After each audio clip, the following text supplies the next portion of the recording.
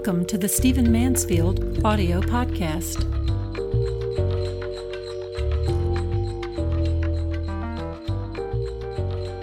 So let's talk about the Pope, the new Pope, the process of acquiring a Pope, and why this current Pope, Benedict XVI, is stepping down. There's been a lot of speculation about this Pope stepping down, and I believe that it's for two basic reasons. I think he's leaving for two basic reasons. Number one is exactly what he told us. I think he's ailing. I think he is unable to keep up with the duties and responsibilities of his office, and I think he's stepping down. But I think he also knows something else, and it's something that's been breaking in the press for a while, and something that's very, very important. Whether you are Roman Catholic, you pray for the Roman Catholic Church, you pray for Christians around the world, this is a very important topic, and that is that apparently the kind of tensions, the kind of competitions, the sort of intrigues, and even illicit activities that tend to swirl around in an organization like the Vatican and have for centuries have really reached a new height in recent history. And a lot of this is spilling out in the press. I think that Benedict knew about a great deal of this, knew he was not strong enough to be able to withstand it, and that's why he stepped down. He wanted the light to shine on the Vatican. He wanted a younger tribe to come in and clean the thing up.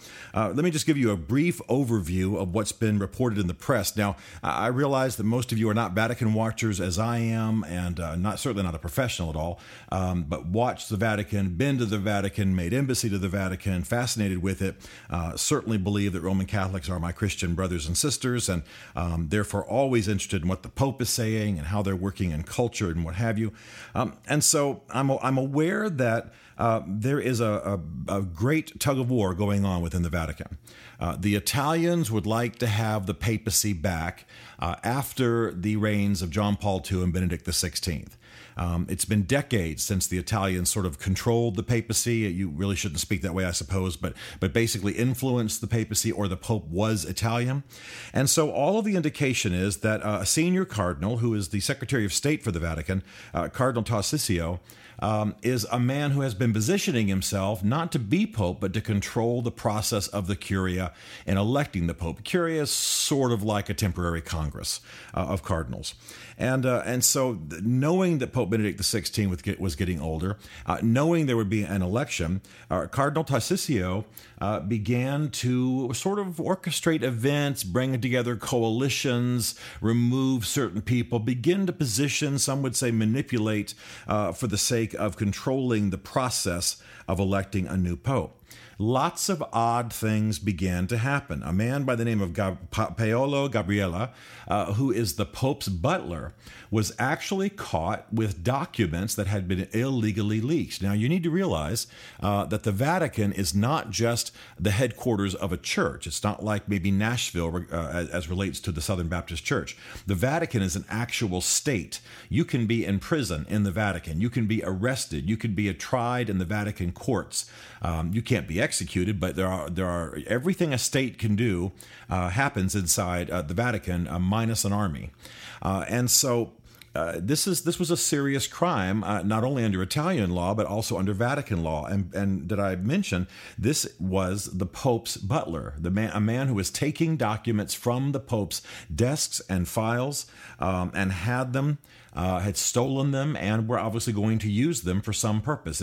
It seems that he was sort of allied maybe with Tarcisio and was planning to use these documents to bring allegations against people. The core issue has to do with money, as it all often does. And I say none of this in any way to disparage the entire Roman Catholic Church, but just the shenanigans of the Vatican, which are historically legendary. The Vatican, even though priests live a very modest lives and many take vows of poverty, the Vatican itself controls a $6 billion empire. At the heart of that empire is what's often called, outside of the Vatican Bank. But inside the Vatican, or inside the Roman Catholic world, it's called the Works of Religion, or the IOR. Basically, it's the funding of religion.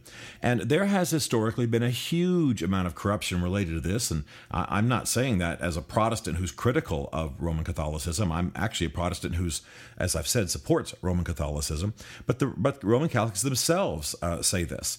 In fact, a man was appointed in 2009 to head this Vatican Bank, this Works of Religion organization. 2009 now, that's only 4 years ago.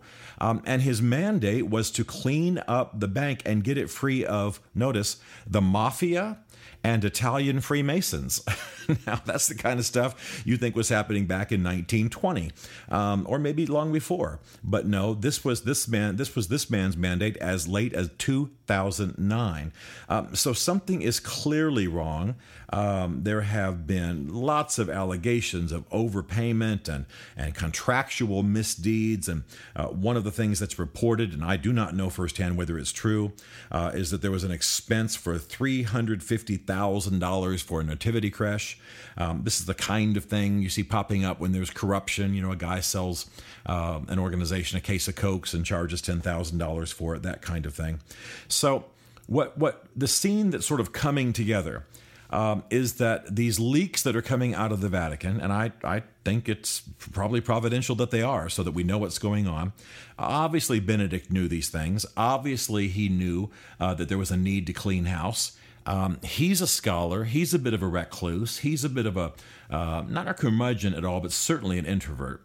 And so he's not the kind of man to sweep through the Vatican and pay the price of, cleaning house and kicking people out and offending nations when you remove the South African delegation or the Nigerian or what have you. And so it's very, very interesting history, and it's going to have a lot to do with the upcoming election. One of the big questions is, will the Italians assert themselves and reclaim the papacy? Now, it's my view, and this is not in any way to insult Italy or Italians, but it's my view that a lot of the corruption that the Vatican deals with seeps in, of course, from the surrounding Italian society. So it might be better not to have an Italian pope, not for religious reasons, but because an Italian pope would be outside of these systems of corruption and pressure and politicking that an Italian cardinal, a future Italian pope, might be subject to by virtue of having lived in Italy. Don't know that that's true, but it's very possible. It's interesting in light of that the lead contender right now for the papacy, and my Roman Catholic friends will warn me not to speak of an election of a pope like it's an American presidential election, because they believe the Holy Spirit is involved, as I do, by the way, although in a slightly different way. But the lead contender, if we're just speaking of it crassly as an election, is Cardinal Angelo Scola, who's the Archbishop of Milan. A little bit younger, a little bit cooler, used to Italian society, of course, and a man very, very respected. In fact, he was spoken of as a candidate when Benedict was elected some 8 years ago. So there are a number of people who are lead contenders right now, a number of people who are being spoken about. The excitement is one of two things. Either an Italian pope is elected, which means, quote unquote, the Italians get it back, or the papacy goes third world. And there's lots of excitement, as you can imagine, in the third world about the idea that you'd have a pope who understands poverty and understands how the third world is diminished in places like the UN and the World Bank and so on. So there's great drama, great tension, great need for prayer, and clearly there's need for reformation at the Vatican.